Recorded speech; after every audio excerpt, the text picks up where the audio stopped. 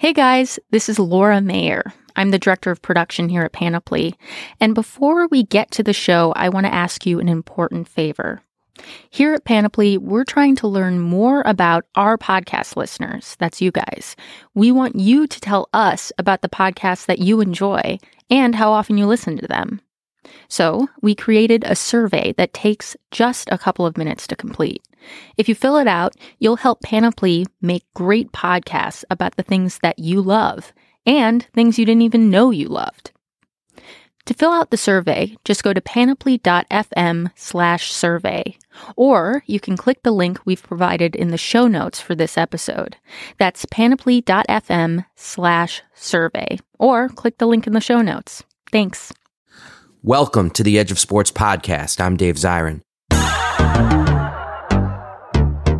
Today's show is about the black radical tradition in sports, a political tradition that exists outside the mainstream discourse, but has always been a part of the political soil of this country. It is a tradition that is resurfacing today with the protests and words of 49ers quarterback Colin Kaepernick, and it is a tradition that has its roots with our guest today, former Cleveland Brown Walter Beach. I am black in attitude, I'm black in behavior, belief, and thought. I am an African in spirit. I accept and acknowledge the fact of my African self-being intuitively. I have developed the cognitive strength to function as a black man in America. I must decide what my relationship to racism will be. I am a man of peace and love. I have an unbridled love for black people. And this is from ancient Kemet, Egypt, statement called the Hosea. I do not speak falsely, for I am great. I do not act lightly, for I have weight. I am not untrue, for I am the balance. And I do not swerve, for I am the standard. And Dave, that's the final statement, the standard. I'm just telling you what my standard is. I speak for no other man.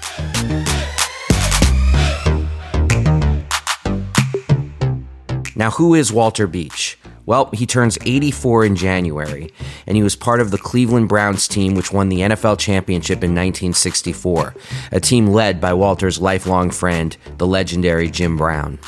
Walter Beach was also part of a group of black athletes who publicly supported Muhammad Ali's refusal to be inducted into the United States Army as a conscientious objector to the Vietnam War.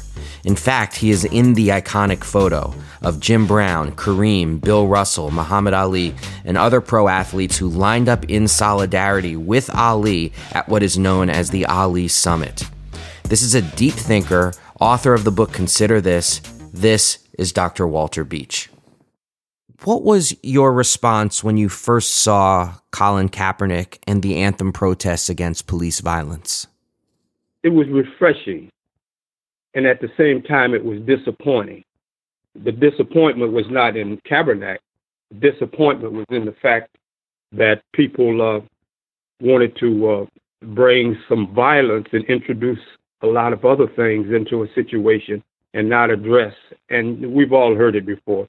You always shoot the messenger. Listen to the message. So people are not really in opposition to the message. They're in opposition to the messenger. And they don't like the way you protest. I remember in 1964 when I was in Cleveland and with the Glenville and Huff riots, people said, well, you know, people don't riot. Civilized people don't riot. I said, no, the Boston Tea Party wasn't about rioting. It was some civilized Caucasians resisting oppression. Now, that's all right in this country. So what Kaepernick was doing is not all right. What Kaepernick was doing is perfectly right. He did what any man is supposed to do when you violate me, my family, or my people. I'm going to resist. Now, you can do what you want, what you have to do, but I must resist. Schopenhauer said it's an unquestionable crime when a man betrays himself, that no other man has any duty to or responsibility for him. If I allow you to violate me and I consent, there's a Latin term, volenti non fit injure. No wrong is done to one who consents.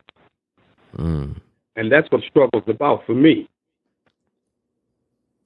Now, today, the NFL, by my analysis, seems uneasy about these protests, almost like they're allowing them, but scared of the backlash if they don't. What was it like when you were with the Browns? The owner of the team at the time was Art Modell. How did he treat you? Well, on Sundays when I was out there doing what I was supposed to do, it was cool. You know, that's the only reason he kept me on the team. At least I was operational adequate in doing my job, you know. Mm-hmm. So therefore, it was all right. But the incident on an airplane on the way to Los Angeles, at that time to play the Los Angeles Rams, there was a book I was reading. He came down the aisles and he said, you know, how you doing, Walt? I'm doing fine, man. How you doing? He said, what you reading? I said, I'm reading this book, Message to the Black Man by the Honorable Elijah Muhammad. He said, I don't want you to read that book. I said, okay. And he went on. He came back about 20, 30 minutes later. He said, you reading that book? I said, yes. He said, exact words, I thought I told you I didn't want you to read that book. I said, you did. But I thought it was a joke. He said, no, it's not a joke. I said, it's got to be. Because a man cannot tell another man what to read. Now, when we get to Los Angeles, give me my airplane ticket back to Michigan. But I'm under contract to play football. I ain't under no contract for you to tell me what to read. I don't value that. My value to me is to have some integrity, to be a human being and treat other human beings like I like to be treated. That's why most people get confused when they ask Jim Brown and Wooten and Bobby Mitchell and Willie Davis all this about the thing with Ali. Football is what I did. That wasn't who I was. Boxing is what Ali did. That wasn't who he was. So therefore, they said, man, weren't you concerned about you losing a job? Losing what job? What job is more important than me being a forthright, upstanding human being? You tell me the job. Once you cross that line, you're in trouble because then the line disappears. Then all of a sudden you'll do anything to make some money or anything to get a job. You got to have a line. That's what the standard is about. The story you just told about being on the plane and about saying that you would sooner quit than have the owner of the team, Art Modell, tell you what to read, it actually sounds like a precursor of the famous reason why Jim Brown walked away from football. Because Art Modell said, you better come back right now from filming The Dirty Dozen in Europe, or I'm going to fine you every day you miss training camp. And Jim Brown said, that's actually so disrespectful. I would sooner walk away from the game at age 29 at the top of my peak than have to endure being treated like something less than human. Yeah, well, you know, Jim was, of course, the mighty voice on the Browns, and Jim was a man of integrity. But he speaks about how he's influenced by you, about how he was influenced by you in that locker room, in his thought. Well, we were good friends. See, Jim, I'm going to share something with you. Jim and I had respect. If you know anything about the game and about practice, we was in training camp. And that particular afternoon, we was having what they call no contact. You just run, come up to everybody get in their positions and kind of lean into their positions, but no real physical contact. So I come up as the cornerback to close, actually to try to make a tackle. And Jim come full span and ran right over me, threw a big forearm all up in my head and knocked me down and ran over. Everybody thought it was a joke, but me. So the next time he came by, I go all out and I tackle him. And I don't know what kind of program you got, but when I tackled him, everybody, all of the coaches and Art Modell and everybody called me a bunch of names and asked me, what the F are you doing? And I said, man, what you talking about? I said, I'm not going to let nobody run over me. And this is when I had the most respect for Jim Brown. Jim Brown said, what do you think a man is supposed to do when somebody's trying to run over him? He said he's supposed to defend himself and respond. So Jim was testing me. But Jim also knew that if he took shelter in that prima donna status that they were putting on him, then they had taken his power too. Because they had separated him from the group. That's right. They're taking his power. And Jim said, I don't need nobody to defend me. I defend me. I'm in my household right now with my wife. And she'll tell you from the moment I left her, I don't call no police if somebody's coming into my house. I am the police. Wow. You know, speaking of Jim Brown, there was this tremendous picture this past week of Colin Kaepernick and former NBA player Mahmoud Abdul-Rauf. Yeah, Raul, yeah. Yeah, he's a conscious person, and he last played in the NBA in the late 90s, and they were holding up a big picture of the Ali Summit. How does that feel to know it still has so much resonance for people today, 50 years later? Oh, it feels great, man. Raul, let me say this. I know about Raul. We know about the people. I'm talking about black athletes. They know who's who. So all you have to do is to say, look, man, I'm proud to stand next to somebody like Kaepernick. Because I'm not scared. I'm not afraid. And one of the characteristics that's put into people, and I'm not just talking about this on a racial level, is fear.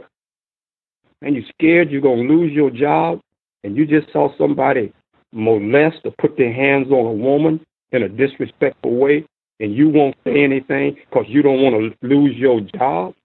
When she asked you to say you knew this was sexual harassment and you wouldn't say anything.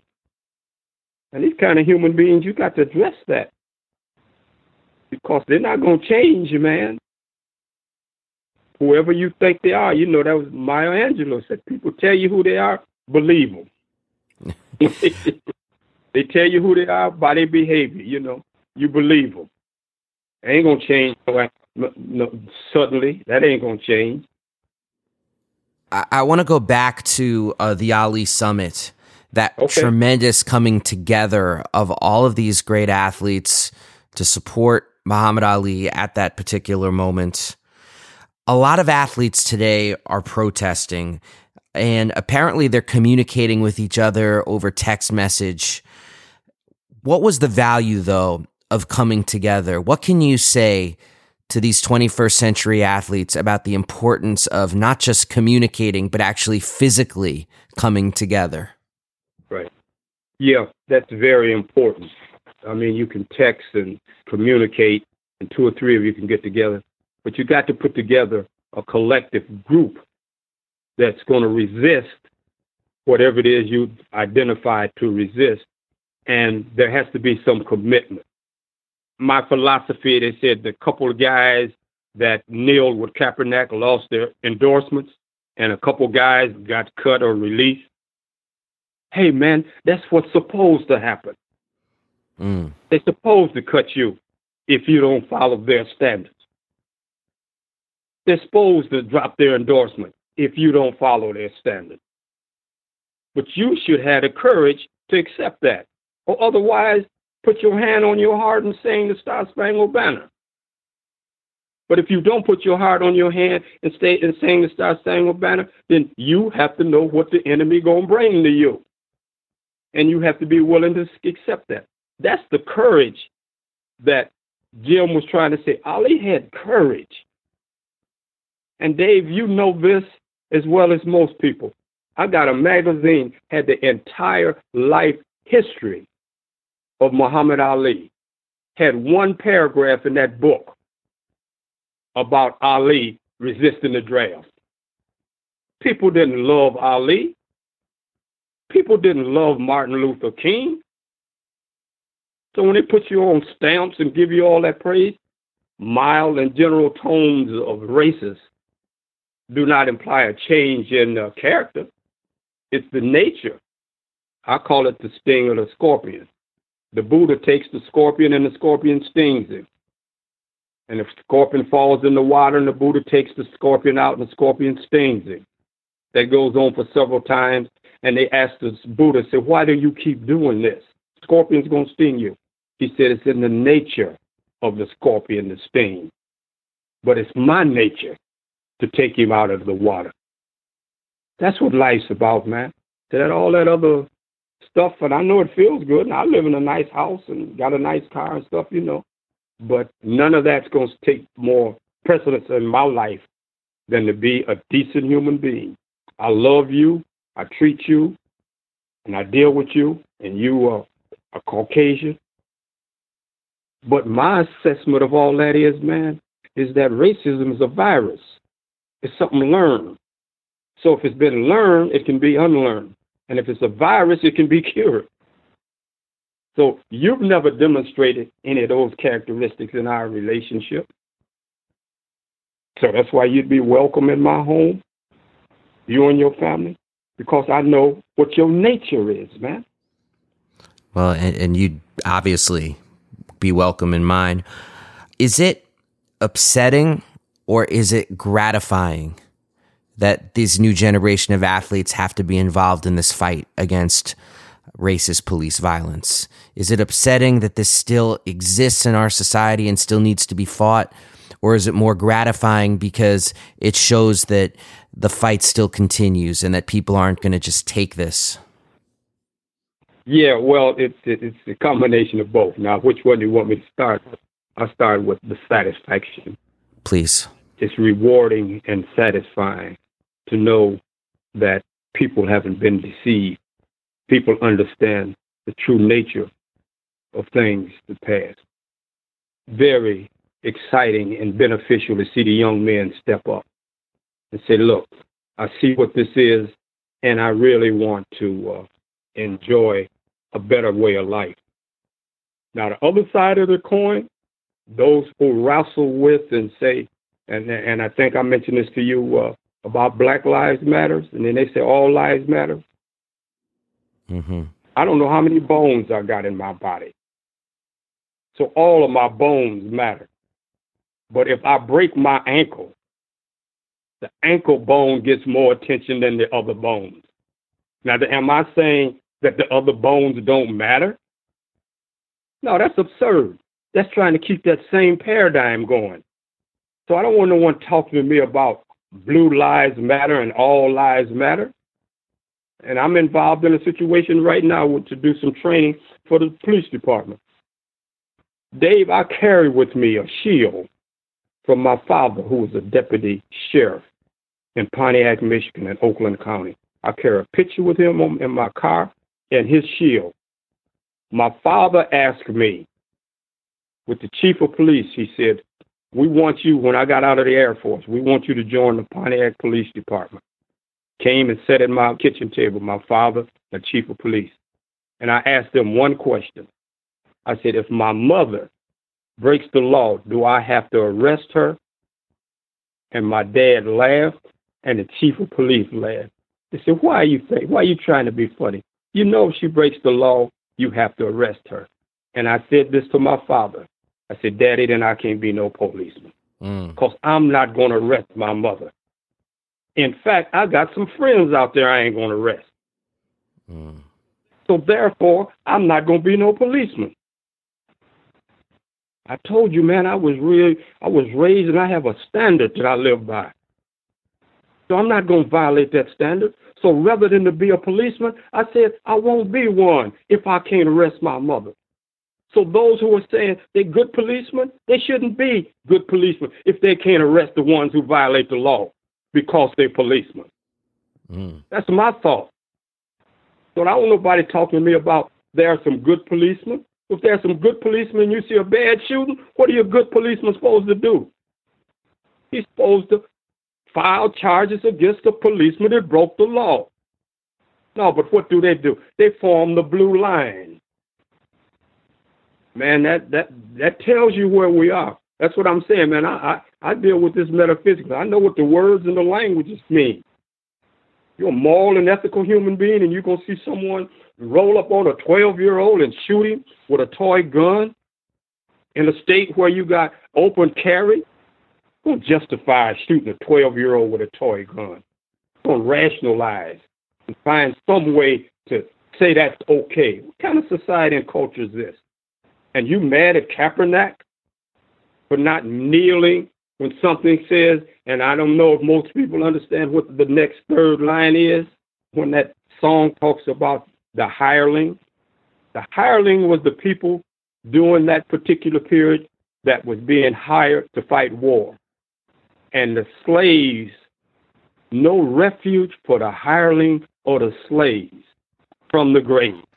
Right. No refuge for the hireling and the slave from the grave. They're telling you, man, look, we don't even care. I don't want to go off on that because that's Michael Jackson. Michael Jackson got a song out. They don't care about us. Yeah.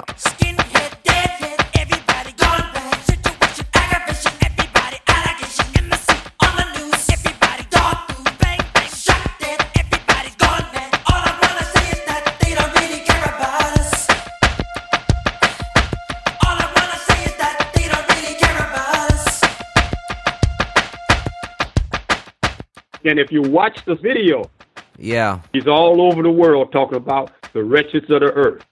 Yep. He ain't just talking about black folks in the United States. Yeah, a lot of it was filmed in a favela in Rio. Right, in South America. That's right. Very powerful. I was in that favela. And the people erected their own statue of Michael Jackson that overlooks the city from their favela.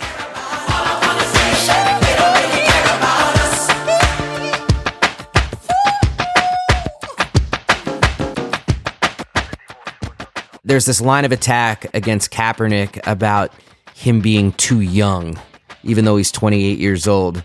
And I was hoping you could take us back to the Ali Summit.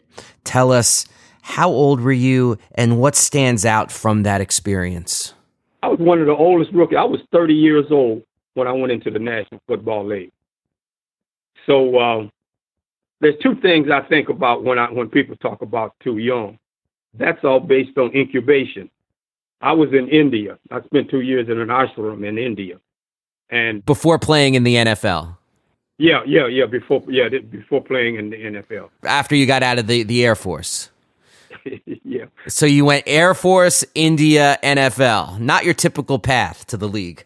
Right. So what happened in India, I never will forget it. A friend of mine named Jules Harris, who was a Buddhist monk.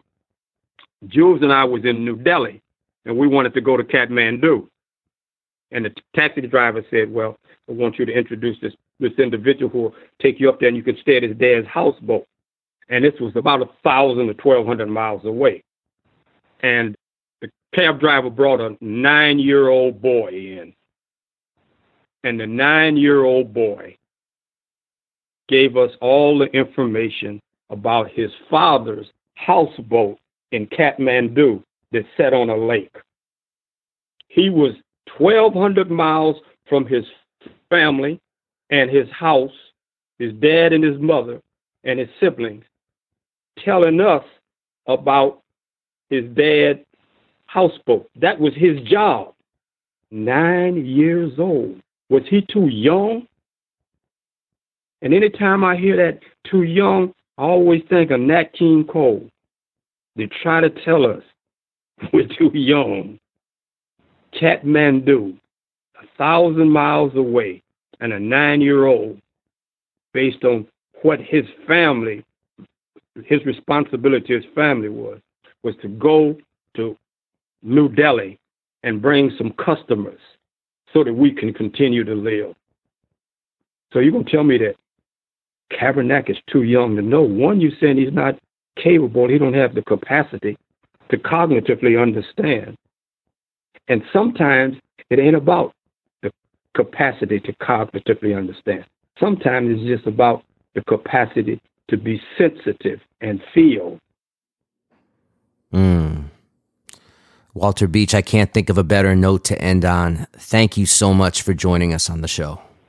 No, Dave, always appreciate you because I know you appreciate me. Definitely. Times 1,000. I deal with how Jim and I usually sign off. Jim always said, man, I respect your mind. And I said, I respect your mind too. And that's what I'm saying to you. I respect your mind, man. I respect your mind too. Okay. Be well, sir. Give my best to Gail. I will. Peace and love. Do the same to your family. Peace and love. Peace and love.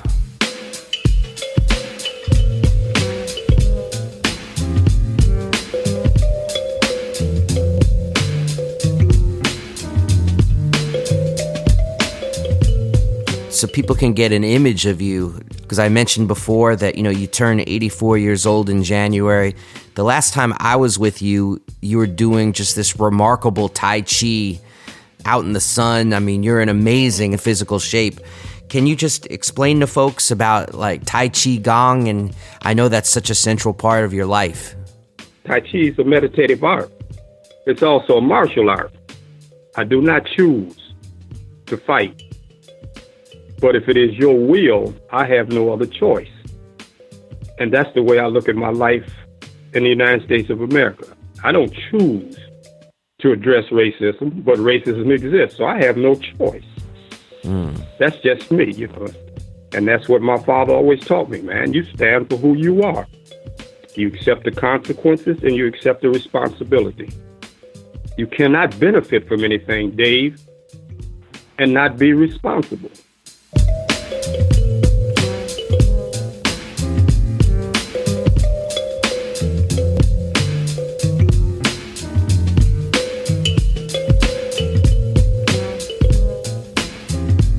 Thank you so much to Walter Beach. Look, there is continuity with the ideas and tradition of Mr. Beach and the ideas and tradition of Colin Kaepernick, in that they are introducing a set of ideas into the body politic from the platform of sports that is outside what passes for mainstream discourse in this country. And that gets to my choice words this week, which is about Colin Kaepernick and the elections.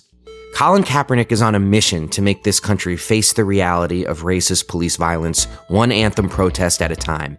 That is his quest. His mission is not to make sure that Hillary Clinton becomes president, and it is not to keep liberals who have supported his right to protest happy.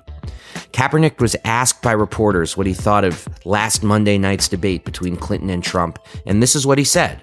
He said, "It was embarrassing to watch that these are our two candidates. Both are proven liars, and it almost seems like they're trying to debate who's less racist," end quote. Look, like it or not, this statement is actually an apt reflection of the view of millions of young voters, particularly young voters of color. This demographic looks at these two candidates and wonders why they are being asked to choose between a raving bigot and someone whose platform seems to be little more than, "This guy over there is a raving bigot." What Colin Kaepernick is doing is he is using his new platform to reject the narrow partisan framework that passes for politics. It is bracing, it is brave, and again, it is upsetting many of the right people. Bill Maher, who is still seen as something of a liberal hero for reasons unfathomable given his penchant for bigotry and sexism, tweeted, "Colin Kaepernick is an idiot. I support his protest, but stick to what you know. Kneeling and interceptions, and then look up false equivalency," end quote. Look, Bill should stick to what he knows: Islamophobia and blithely defending the deaths of thousands of people in the Muslim world. And for the record, Maher's tweet just came a week after he passionately defended Kaepernick, saying what people died and fought for was for his right to protest. And that's election year liberalism in a nutshell. Protest the anthem, the country, police violence, and the absence of freedom in the land of the free. But if you criticize Hillary, we will bury you. To Kaepernick's credit, it's not like he's holding press conferences to give his hot take on the debates, like some kind of wannabe pundit. He was asked in the locker room for his thoughts, and he could have easily have deflected or even said, "I'm focused on this police violence issue." Instead, he spoke his truth, even though there was apparently a 49ers PR person right there next to him trying to get him to stop talking to reporters, which is a hilarious scene. If you think that the number one issue in the fight against racism in this country right now is stopping Donald Trump, then argue that point. But the worst thing that Hillary's supporters could do is to call Colin Kaepernick an idiot, because he represents the very demographic that Democrats need to turn out in November to secure the White House. Colin Kaepernick has the right to his opinion on the flag, and he has the right to his opinion about the elections. Instead of blasting him, maybe people should try to understand why someone would look at this country, look at the cases of Terrence Crutcher, Alton Sterling, Philando Castile, Terrence Sterling, and Keith Lamont Scott, and so many other human beings who have become hashtags, and try to understand why the solutions on that debate stage would taste like the thinnest possible gruel, utterly unsatisfying to young people whose appetite in 2016 is for bold change and some semblance of justice.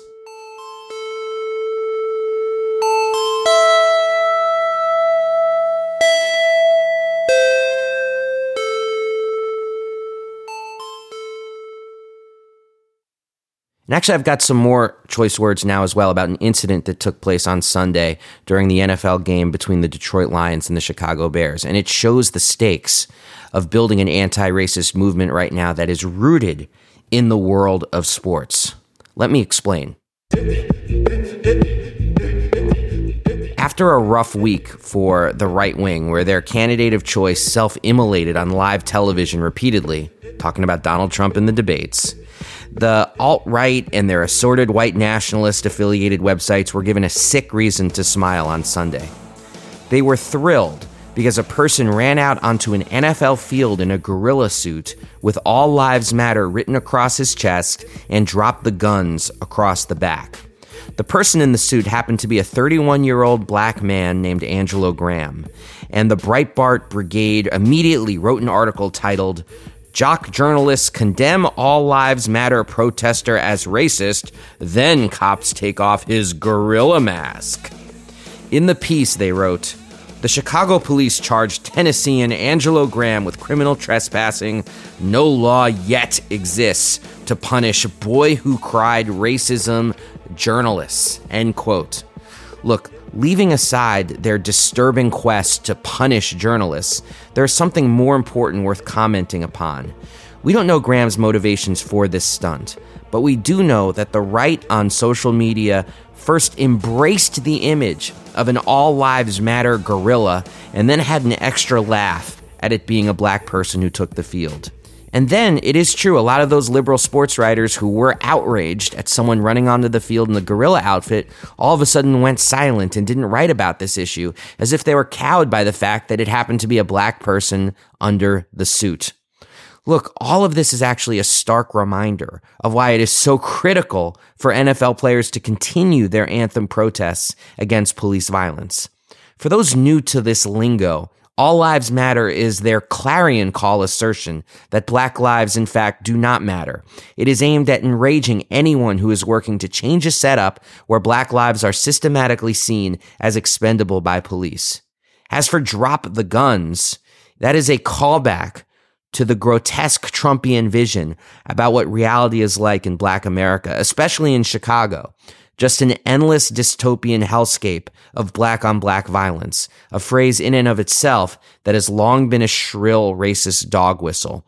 The argument is that police should be lionized as the one force holding back a flood of self-inflicted black genocide.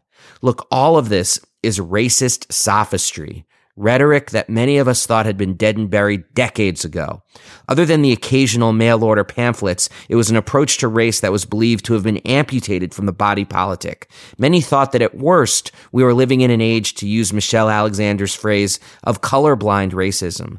But it's back, and it's not a dog whistle, it's an air raid siren. This is why it is so critical for players to keep protesting during the anthem. Every protest is an assertion of humanity that directly confronts the legions of fans who see players as something less than human.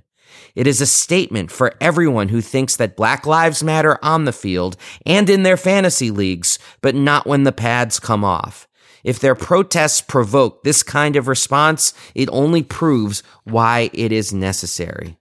Look, this is a sport where the players destroy their bodies and their minds on a week-in, week-out basis.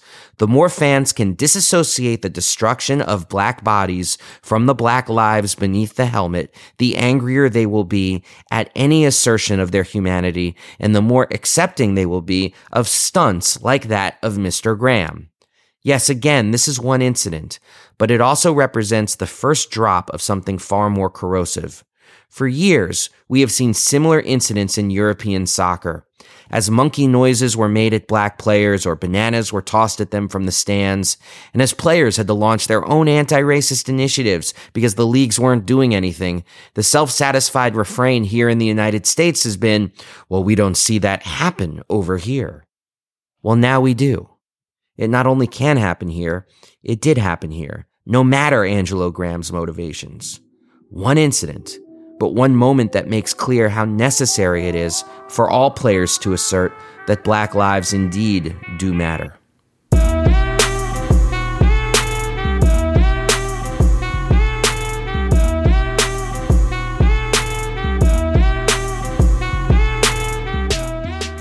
And now it's time for the Just Stand Up Award. This week it goes to Antonio Cromartie, who was actually just released by the Indianapolis Colts. Was he released because of what he did in London, or was it because he got repeatedly burned in the game by Allen Robinson? That is unclear, but it doesn't change the fact of what he did in London, which is he took a knee and raised a fist on foreign soil in solidarity with the Kaepernick protests. And afterwards he said, "Everyone wants to say all lives matter, but until black lives start to matter, all lives don't matter." That's what people need to start looking at. When you take a knee, you're talking about everything that goes on in this country, end quote. Look, Cromartie is right now out of a job, but that doesn't change what he did. It's really important. And it's not just important because it was another anthem protest on national television. It was important because there is a long history, especially during the Cold War, of black athletes being sent to other countries to project a vision of the United States about race relations that is just not real. And so by doing that, Antonio Cromartie really pointedly joins the tradition of Tommy Smith and John Carlos, who raised their fist at the 1968 games in Mexico City, and then afterwards released a statement that said, "Why should we run in Mexico City only to crawl home?"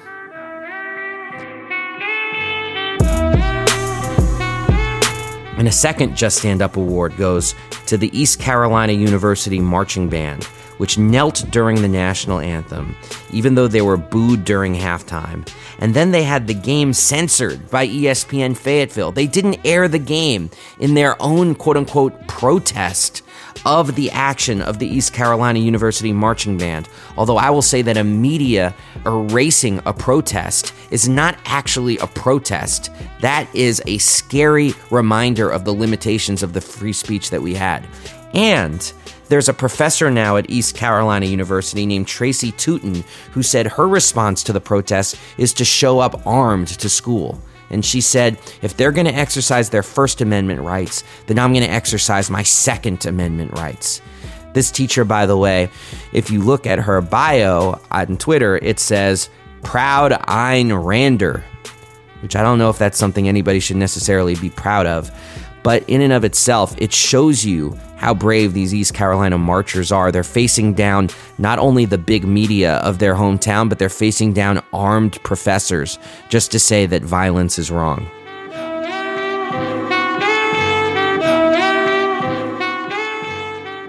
And now, some messages to the Edge of Sports hotline. That's 401-426-3343, 401-426-EDGE. Hi, my name is Brad. I'm a high school teacher in Spokane, Washington, and I wanted to say thanks. I just finished listening to the podcast with Dr. John Carlos, and it was brilliant and provocative and right to the main point that I want my students to get. And I'm somebody who grew up on sports. I was born in 1960, never thought of it as politically charged, and Now in my late adulthood, I'm understanding some of the best ways to understand the world and engage the world and take a stand for what matters in the world and are happening in the world of sports. And Colin Kaepernick and the Indiana Fever and the Castlemont football team and all the folks who are understanding what Dr. Carlos did, what Muhammad Ali did. Brent Musburger needs to come on and face what Dr. Carlos said, face himself in the mirror from 1968. I'm glad that you call out the stuff that you call out, because it's time to not put up with this anymore. Thanks so much, Dave. Yo, thank you so much, Brad, for that. And the reason why I really want to thank you is because, as you said, you're a teacher.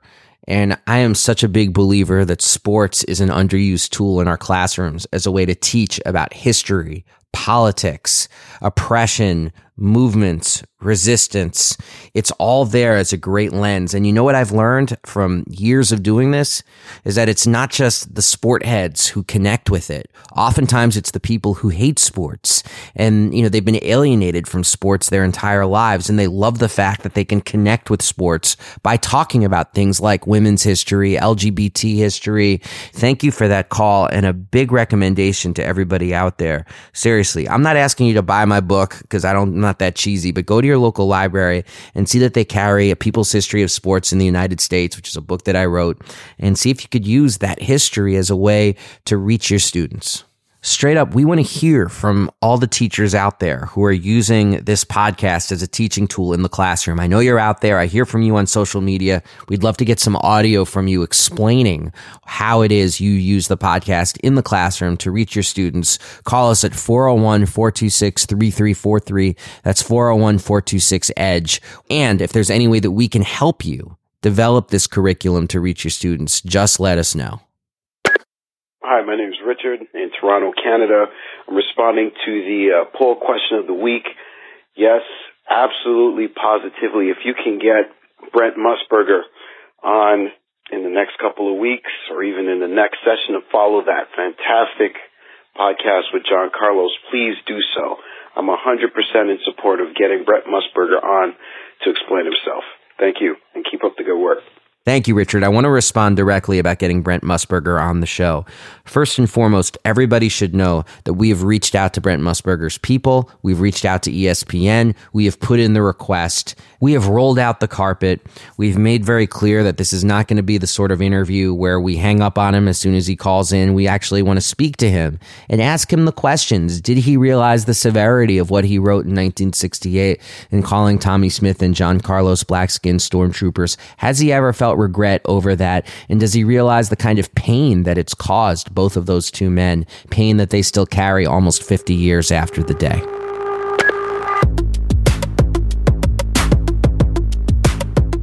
Hello, my name is Mark Erickson.